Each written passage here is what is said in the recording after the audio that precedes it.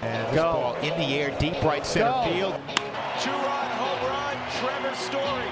Way back, Myers, he'll watch it go out. Chuck Nasty. Two-run home run, David Dahl. And Nolan drives this high in the air, deep left field. Take a good look, you won't see it for long. I don't want to lose your love tonight.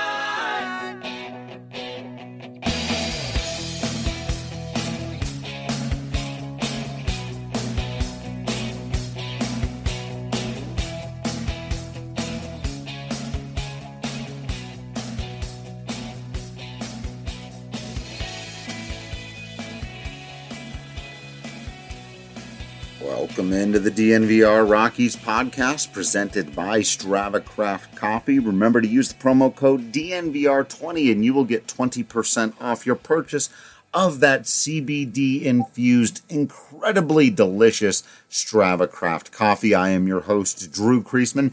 I am the managing editor of DNVR Rockies, and on this episode, I conclude my thoughts a little bit here on, I shouldn't say conclude my thoughts, conclude this part of the conversation on the return of Major League Baseball, some things to keep in mind, both for the immediate future and for the long-term future. And then we get into a pretty deep conversation here about what the battles are going to be, how the bullpen and starting pitching is going to look when the Colorado Rockies hit the season, assuming that we have one. And the big question, how is all of this going to impact the Nolan Arenado thing? So without further ado, let's just jump right back into it.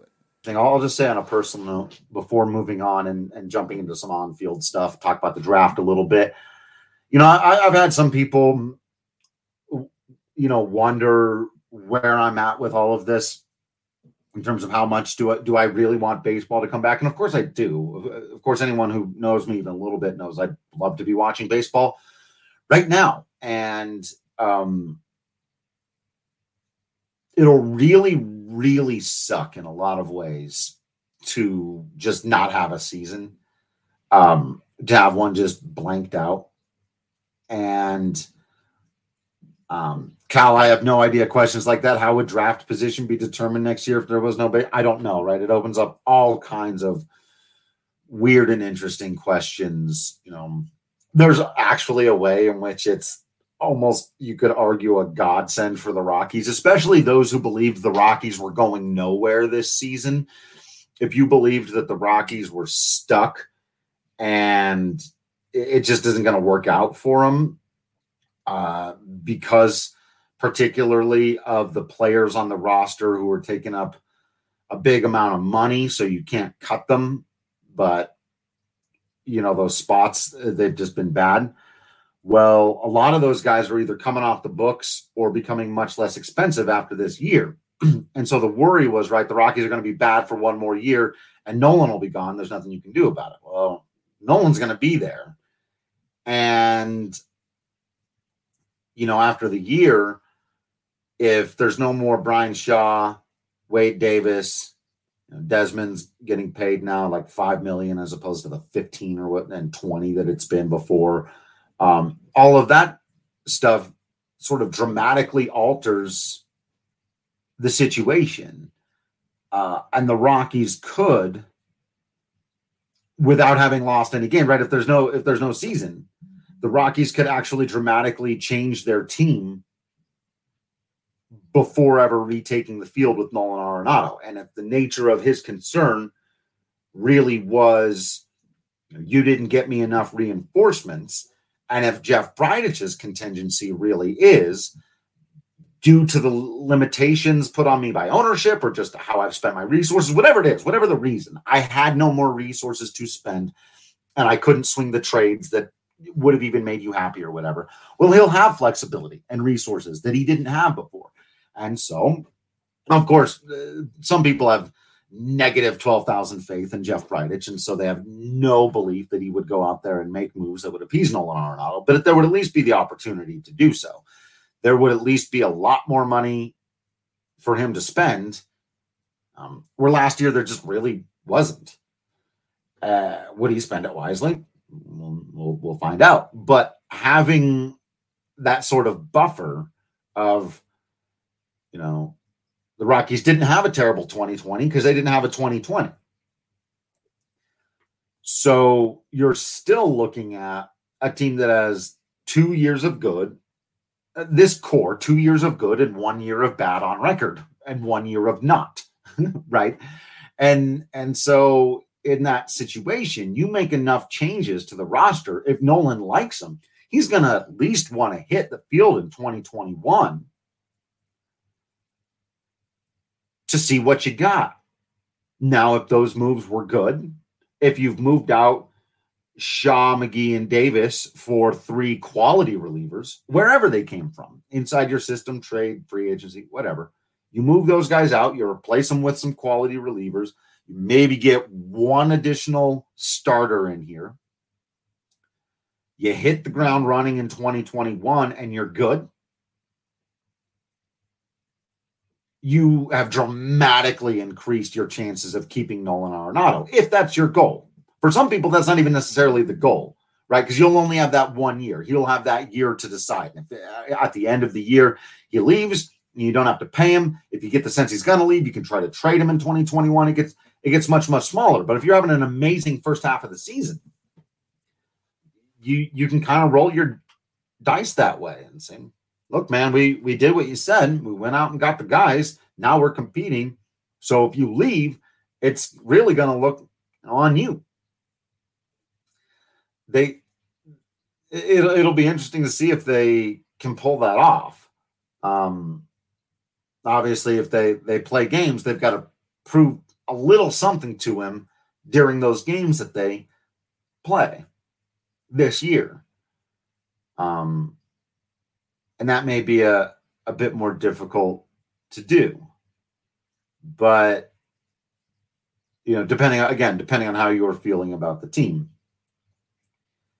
So it's really interesting that in that way, it kind of helps the Rockies out. Even playing half a season helps the Rockies out in the whole Nolan Arenado fiasco, whatever you want to call it, situation, the drama, the deal with Nolan. It gives the Rockies a ton actually of leverage back.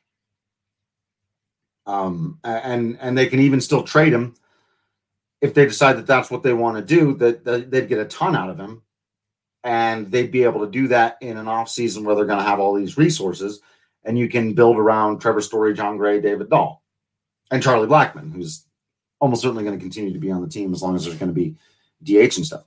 But even that, even if they're going to have the DH, let's say they get back out there on the field in a month and a half, and with the DH, the Rockies are essentially doing this, which is both what I think they will do and what they should do, which is Charlie is your DH most of the time, with Daniel Murphy as your DH a third or a fourth of the time. When Charlie Blackmon is your DH, Sam Hilliard can start in center field, and you can have Dahl or Tapia in the corners, however you most feel comfortable. You could also leave Dahl alone if you like him in center and just have Hilliard in right, where he's a bit more naturally fit. He's got that cannon of an arm, and have Tapia out there in left. I do think that that's your best outfield.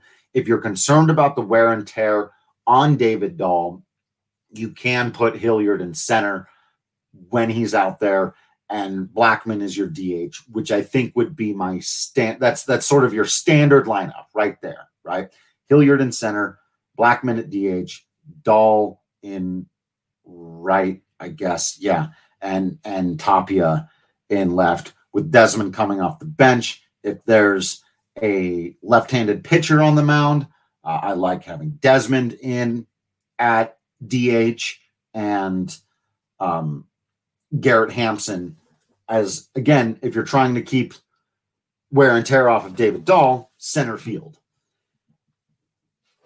Then, on the other groupings of time, when you're just trying to keep guys in there and keep them moving, depending on how particularly Hampson and Rogers are playing, if Brendan Rodgers gets hot and Hilliard isn't, or That would be the main situation. If Hilliard's, okay, he's striking out a little bit much, nowhere near as hot as he was in that September. He's still getting used to the bigs, but Rogers and or Hampson's really coming on. Then you start going a little bit more to Daniel Murphy is the DH. McMahon slides over to first base, and either Hampson or Rogers plays second. So I've laid all that out for you. Let's assume that the first version of this works, that the best case scenario of this works, which is that you've kept Charlie Blackmon, who was one of the 20 best hitters in baseball, in your lineup, and you'd have allowed him to focus a lot more on offense and stay completely fresh. With him being a little bit older and a couple of issues, not really a ton of injury issues over the years, but he's just getting slower, aren't we all? So Charlie's raking out of the DH spot because he's a great hitter, and now he's much more focused on it than he ever has been before. I know Charlie has expressed, by the way, a lack of interest in doing that, and I 100% appreciate that. And he'd still get out there in the field, and he would still need to. And it may even be something where it's every third day, and you can again do this with Daniel Murphy. But your scenario here is basically this. If Sam Hilliard or Brendan Rodgers or Garrett Hampson or two of the three of those players play well, whatever your definition of play well is, Nolan's going to look at this and go, well, now this is interesting. Let's say it's Hilliard and Rodgers. Let's take the ceiling of this. Of course, I'm laying out a bit of a best case scenario here, but this is by no means absurd. Hilliard and Rodgers defensively can play center field and second base at the major league level at an above average yesterday, months ago, years ago, probably. They're good to go from a defensive standpoint. Let's assume they both start to reach what their offensive profiles have shown us so far. With Hilliard, that's a guy who's going to hit 30 home runs and strike out 190 to 200 times and steal 20 bases. With Rodgers, it's also a guy who's going to hit 30 home runs, not strike out quite as much, probably hit 270 to 280, draw a decent number of walks, play a good second base. Both of those guys will be still, I think, technically rookies. Has Rodgers outgrown it? They're very young in their first full year in the big leagues. And now Nolan's seeing, well, there's this great hitter right next to me who's now going to be able to age gracefully because we've got the DH in the NL. Now I see these young guys coming along and they're really starting to rake. Oh yeah, and there's a generational shortstop right next to me. What's the missing piece? Pitch. Of course.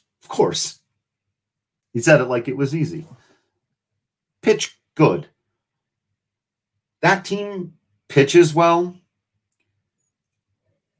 And I think Nolan immediately reassesses the whole thing. I think something as simple as the addition of the DH to the dynamics of the current team that he is on could reevaluate, especially knowing that this is going to be an inevitability. This is not a one-time thing. The universal DH is coming. It's going to be here. The National League will have a designated hitter. And that's great news for the Rockies. It's great news for Charlie Blackmon. It may be great news for Nolan Arenado. So, Cal, you're absolutely 100% right. That brings us to the following question.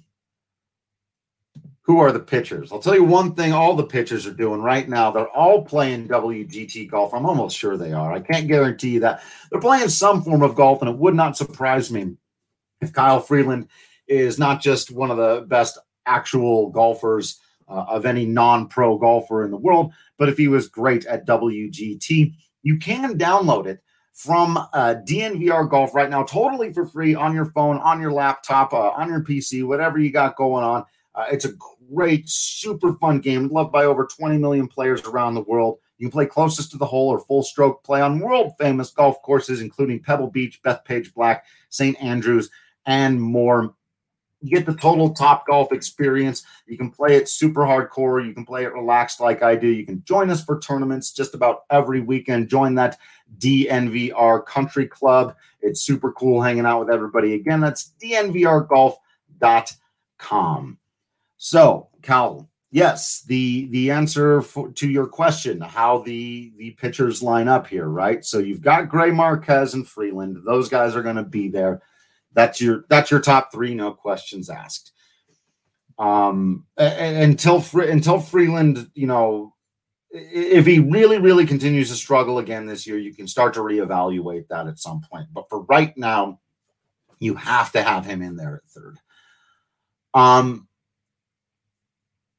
I think. Well, let me give you mine. Well, and I actually don't know that mine is too far off of where the Rockies are at right now. My number 4 is Antonio Senzatella. And he's one of the guys I was already most interested in watching him at spring training, most curious about the impact he was going to have on the season. And now I'm really interested to see how he has handled this stoppage and literally what he looks like when he gets back out there. Because for those of you that weren't following us at the time, the big story of spring training was that Antonio Senzatella completely transformed his body. I mean, he looked like a totally new guy. He was in extraordinary condition. And he talked to us about having to cut stuff out of his diet, not being allowed to eat some of his favorite meals that his wife would cook that were just made of carbs and stuff. Candy. He was a big candy guy.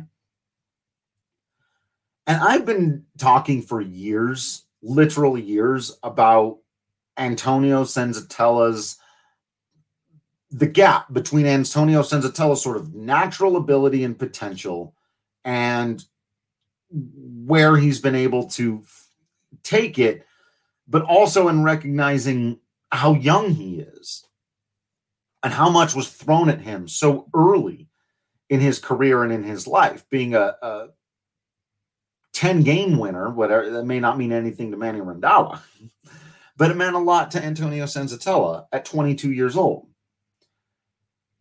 He's pitched in the postseason and pitched well. And when you look at his career, it's this sort of baffling display of being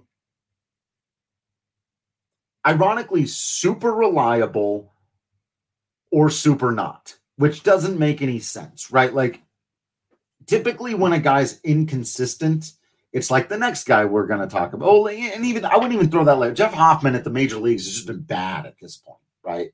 Like in 2017, he was good at the major leagues, but he hasn't been up and down since then. He's been down. He's just been down.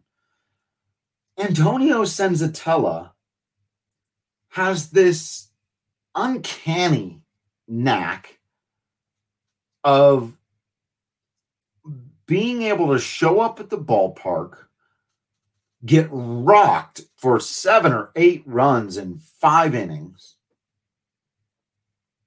come back the next time out, throw a quality start. Time after that, quality start.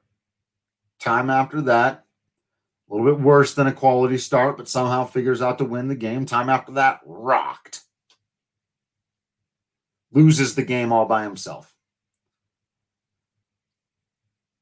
And then he gets right back to throwing you quality starts. And it's the reason why he's amassed, again, apologies to Manny, so many wins in his career. Despite the fact that every time he gets blown up, he destroys his ERA and his ERA plus and stuff like that. And he doesn't have overwhelming strikeout stuff or great strikeout to walk numbers. The peripherals, as we sort of collectively call all those things, not great for Antonio Senzatella. But he has maybe the single most important element for any pitcher, and the top 3 are all this one thing if you happen to be a Colorado Rockies pitcher. He's mentally tough, dude. Antonio Senzatella is not scared of you, Ryan Braun or Christian Yelich or Aaron. Like he might not be good that day. That's the thing is like when Senza's bad, it's because he's bad. When Jeff Hoffman's bad, it's because he beats himself. Jeff Hoffman has at every level. He's got a better fastball. He's got a better curveball. He's got a better changeup. Man, no, he does. He has a better change. He doesn't have a good changeup. Neither one of them have a great changeup. Jeff Hoffman's slider is non-existent, and I think he maybe even has put it away. But between those two guys, if a scout looked at those two guys throwing a bullpen, 100 out of 100 of them would take Jeff Hoffman. But if a coach watched Antonio Senzatella pitch in the NLDS and watched Jeff Hoffman pitch literally any time in the major leagues in the last 2 years, 100 out of 100 of them, 99 out of 100. Some people can't get over a 98-mile-an-hour fastball. They're going to take Senzatella. And then he showed up, and then this happened, Cal, I'm telling you, team, chat, fam, everybody out there, he showed up at spring training this year with more zip on the fastball, which already, he has a great fastball. It doesn't have the velo that some other people do, but the fastball is what Senzatella's gotten by on. And all of a sudden, his curveball, or it was more of a slurve he was throwing, had depth and movement to it that was starting to emerge at the end of last year, but it was there. He looked like a whole new man on the mound, in the clubhouse. His pitches were moving differently, and he was blowing guys away.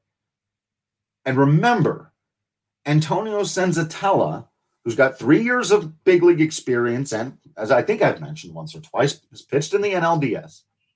He's 25 years old. My early pick for surprise of the season or boon of the season, if the Rockies end up doing special things, not just the way I think they can typically surprise people because people don't believe in the Rockies, and I think Freeland is good, and I don't think Wade Davis will be a disaster, and I think that'll keep them in the mix, right? But if they're going to be more than in the mix, if the Rockies, whatever the season looks like, are to take off in a way, and you're looking for like, why? What happened? What did they not have? Or what did they get that they didn't have before? They didn't make any acquisitions, right? That's the thing. They didn't make any acquisitions. Antonio Senzatella. If he shows up to spring training again, now if he's maintained during this lockdown, because so much of it is about what he's, his workout regimen, what he's not putting in his body anymore. So if he's fallen back into bad habits, that's real rough for the Rockies because they could really use that fourth starter.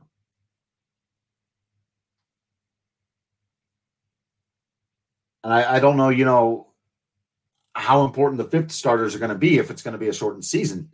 That'll be really interesting to see how that works out. But that, you're right, does lead us to the question, what does Hoffman need to turn it around? I gave you the answer in the Antonio Senzatella conversation. He needs what Senzatella has. He needs to listen to his coaches. One thing he's really, really started doing at the end of last season, letting them adjust his mechanics just a little bit. He needs to listen to the people around him who are trying to craft him into not just a thrower, but a pitcher. He needs to approach the game mentally as well as he does physically, because Jeff Hoffman's a hard worker. And he's not like an idiot or anything like that. He's got to get it together upstairs in terms of confidence and lack of fear. And you can't let failure destroy you out there. John Gray has had to learn that lesson the hard way. He just had more success early on. He's been able to bounce back. And it's something he's still struggled with. But that's one of the reasons why I'm so confident in Antonio Senzatella. That guy has taken lumps, man. he has had some ugly performances. And a lot of times, because he's been the fourth or fifth starter, he's been out there on days where the team's down and the bullpen's tired. And so, yeah, you've given up 6 runs in the first 4 innings, but you've only thrown 60 pitches. So you're going back out there, kid. Eat it. Wear it.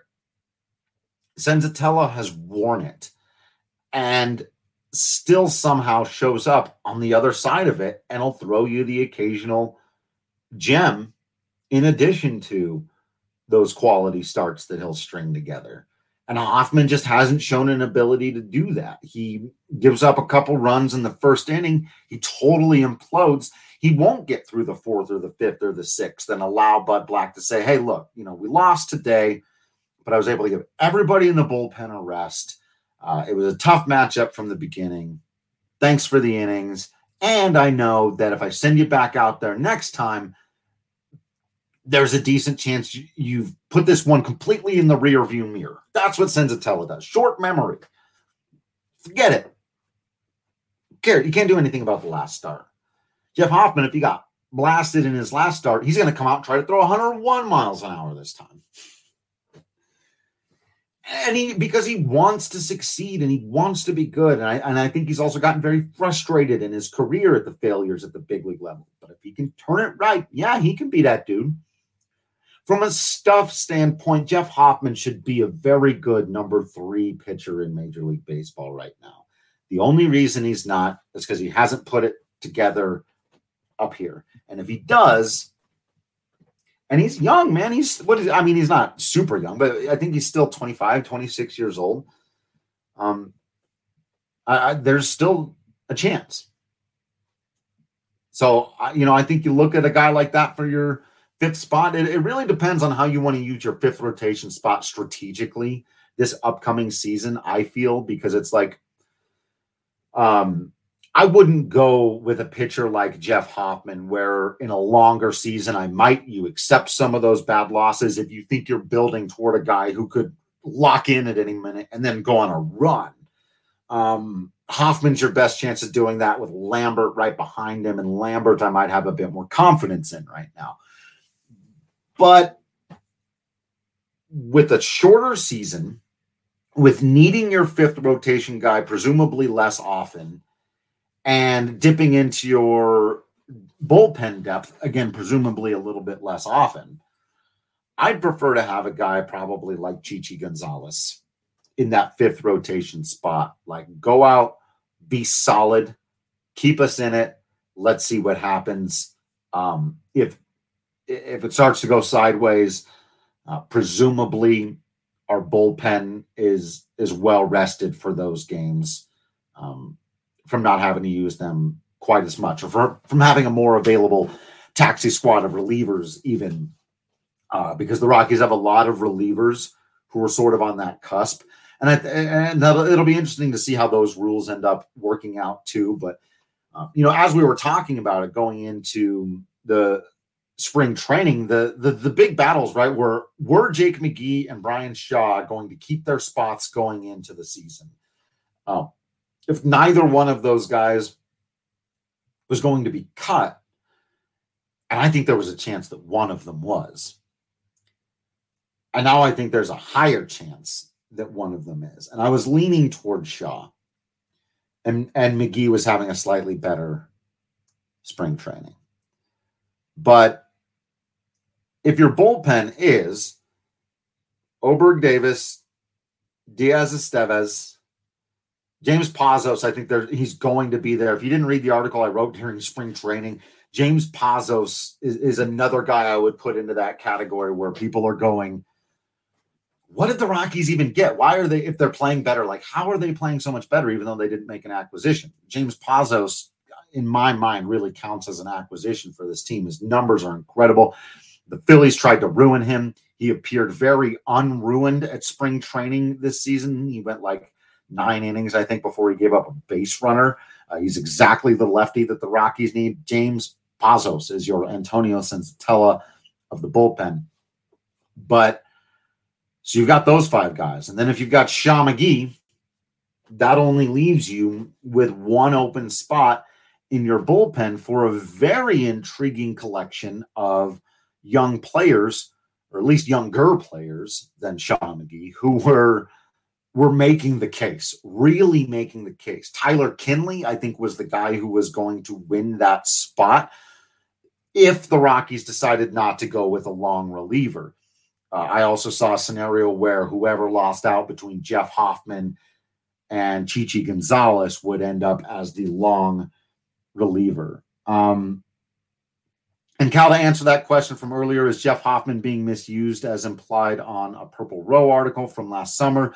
Does he go superstar if in a different club with a different pitching philosophy? I don't think it has anything to do with other clubs' pitching philosophies. I don't think that the Rockies, I guess I'm not sure what they think that the Rockies pitching philosophy is, but it's different for every pitcher.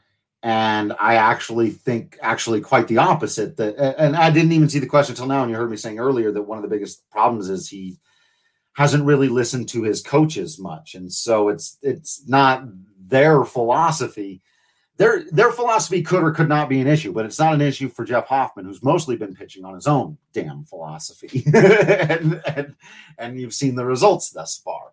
And so, no, do I think that he's the type of pitcher who, if you moved him to an environment that was less chaotic, could flourish? Yeah, like a Drew Pomeranz type, absolutely. There are some guys who just don't do well with that level of chaos. And I'll tell you this, and I don't mean to pick on the guy, because I've said this before, people have even come after me like, why are you so defensive of Jeff Hoffman? I do think he's got what it takes to turn it around. And generally, I believe in people. But he, after a really bad start, had one of the most unacceptable post-game press conferences I've ever seen in person. And no one, I've never been around guys who've like gone off and flown off the handle and sworn and throw things and done any of that. So, some of those ones from back in the day that I've seen on TV, nothing like that. But no and yes for every answer, and looking at us with disdain when you gave up 7 runs in the first inning. No, that's not acceptable, Jeff Hoffman. And beyond, who cares? I don't care that I didn't have any quotes to write. I don't usually write the starting pitcher's quotes anyway. But what it showed me was that he was still bubbling. He hadn't shaken a start that now think about this. He got blown up in the first inning. I believe he gave up 7 runs in the first inning and got pulled either after 1 or 2, right? The rest of the baseball game was played, because that's what we do at this level. And the Rockies lost, of course. I believe that was the day Dom Nunez made his major league debut and hit a home run. I think the Rockies lost like 7-2. But another 2 or 3 hours had passed between the start and his post-game press conference. And he was visibly irate. Now, look, there's a fine line between having passion for the game and caring about your performance and saying and telling yourself what I just did was unacceptable and I'm going to stew in it for the rest of the night. Okay, on some level, I can respect that. On a human level, I could never argue that I would be any different. But the question has been asked, what do you do to become a better baseball player? There is no ballpark in which doing that to yourself is going to make you a better pitcher. You might get away with it more. In fact, you will get away with it more in San Diego and Los Angeles and at Citi Field in New York and some of these other places that are more favorable to pitchers, and in Oakland. In Colorado, you will not. With that attitude, you will get eaten up, you will get spit out, you will get destroyed. And I saw a marked change. The next time he got sent down to AAA, I think 12 minutes after that press conference ended, you could hear Bud Black down the hallway almost. And we didn't see him again for 3 or 4 weeks. And he showed back up and he looked like a different guy. Now, you can fool some people some of the time. I fancy myself a decent observer of these kinds of things. Here's the thing. I can't say what Jeff Hoffman needs is a change of attitude, and then he could be a great pitcher. Then witness a little bit of a change of attitude and ignore it. Can't do that. That's not fair. So that's why I've said for years, the guy needs to put it together upstairs. Do I know that he has? No. He looked better this spring training. And he was in a much better, like, you've got to be in that mental space, dude. You cannot. The only player I've seen successfully get away, like Chatwood had that same thing after a really terrible start or after just a mediocre start. He just would go into his shell. And it's not about, like, I realize I don't care if you're good to the media post game. I don't. I prefer it. Like, it helps me do my job a little bit, but I'm going to do my job either way. I'm going to go. I'm going to comment on whatever you do, bud. What you say and do in your post game press conference doesn't matter to me, though. The more interesting, I guess, the better. Beyond that, don't care. So when it's super boring, yeah, maybe I take note of it. But I'm analyzing baseball players here. The only guy I've seen pull that off on any level is Jorge De La Rosa. And Jorge De La Rosa is just a unicorn. You can't, at this point, if you just do what Jorge De La Rosa did, yeah. Every pitcher in the Rockies organization should figure out whatever it is that made Jorge De La Rosa work and do that. And I could not tell you. I've watched film. I've looked at stats. I've spoken to him on several occasions. I've spoken to people that covered him for longer than I did. And he could be like that after a bad start. Just deadpan, I don't know. I guess I don't pitch good today. Well, shoot, right? The newspaper guys are going to need a little more than that. But he flushed it, man. John Gray has talked about literally flushing things after a bad inning. He will go down into the bathroom down there just behind the dugout and take out a piece of gum, chew it up, throw it in the toilet, and flush it.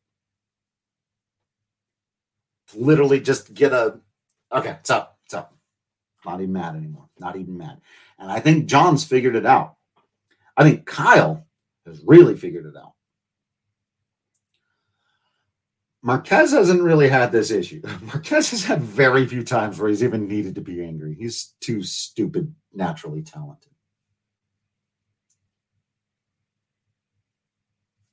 All right, this has been a pretty fun and good talk today. And so I think what I will do is leave the prospect draft conversation for next time so we can start getting Patrick Lyons in on these. Should be a lot of fun. I also think we're going to do a couple more sims this next week on Tuesday and Thursday in the sort of late afternoon, early evening time. We're going to be simming some classic Rockies versus modern Rockies. And I think we're going to do a home run derby for you of the greatest Rockies power hitters of all time. We'll need to narrow it down to 8. So we need your pool, your 8 players. Remember, you've got Helton, Walker, Galarraga, Bichette, Troy Tulowitzki, Trevor Story, Nolan Arenado, a long list of Rockies power hitters to get into this thing. We need to decide on 8, run the sim. Patrick and I will be on play-by-play and commentary. Would love to see all of you around while we're doing that. Remember, if you want to see those, subscribe to the Twitch channel. You don't even actually have to subscribe to the Twitch channel. If you want to swing by, you can watch anything on Twitch. You don't have to be a member or anything like that. Just swing by twitch.tv/DNVR Sports. You'll find us there having fun, doing the thing on Tuesdays and Thursday afternoons, getting some version of baseball in. So thank you all for hanging out. Hopefully you're following on all the social media. You're subscribing to the DNVR.com. You're swinging by our merch store to get a cool shirt or hat or something, or mask. We've got DNVR masks now, which I'm very excited for the arrival of mine. I hope it gets here soon. Otherwise, thank you all for listening in. Thanks for sharing your thoughts and feelings and asking questions. Please continue to do so. Let me know where you're at, and I appreciate all of you sticking with me as a guy who just loves baseball and video games tries to work through, some real life questions here on the podcast. And I hope I've done well to take all perspectives and all viewpoints into consideration and to be completely as earnest and open and honest with all of you as I can be. And I hope anyone who's had a different viewpoint feels as though they've been heard and that their viewpoint has been well articulated. And if not, please contact me and I will do my best to make sure to correct that. So, and thank you, Cal. I will do my best to keep kicking butt, and we can keep that totally on record. I'm a huge Final Fantasy fan. I loved the remake. My brother and I do a podcast on the Final Fantasy franchise that we're looking at maybe even making available through the DNVR gaming network because my boss is really, really cool. So thanks. That's all I got.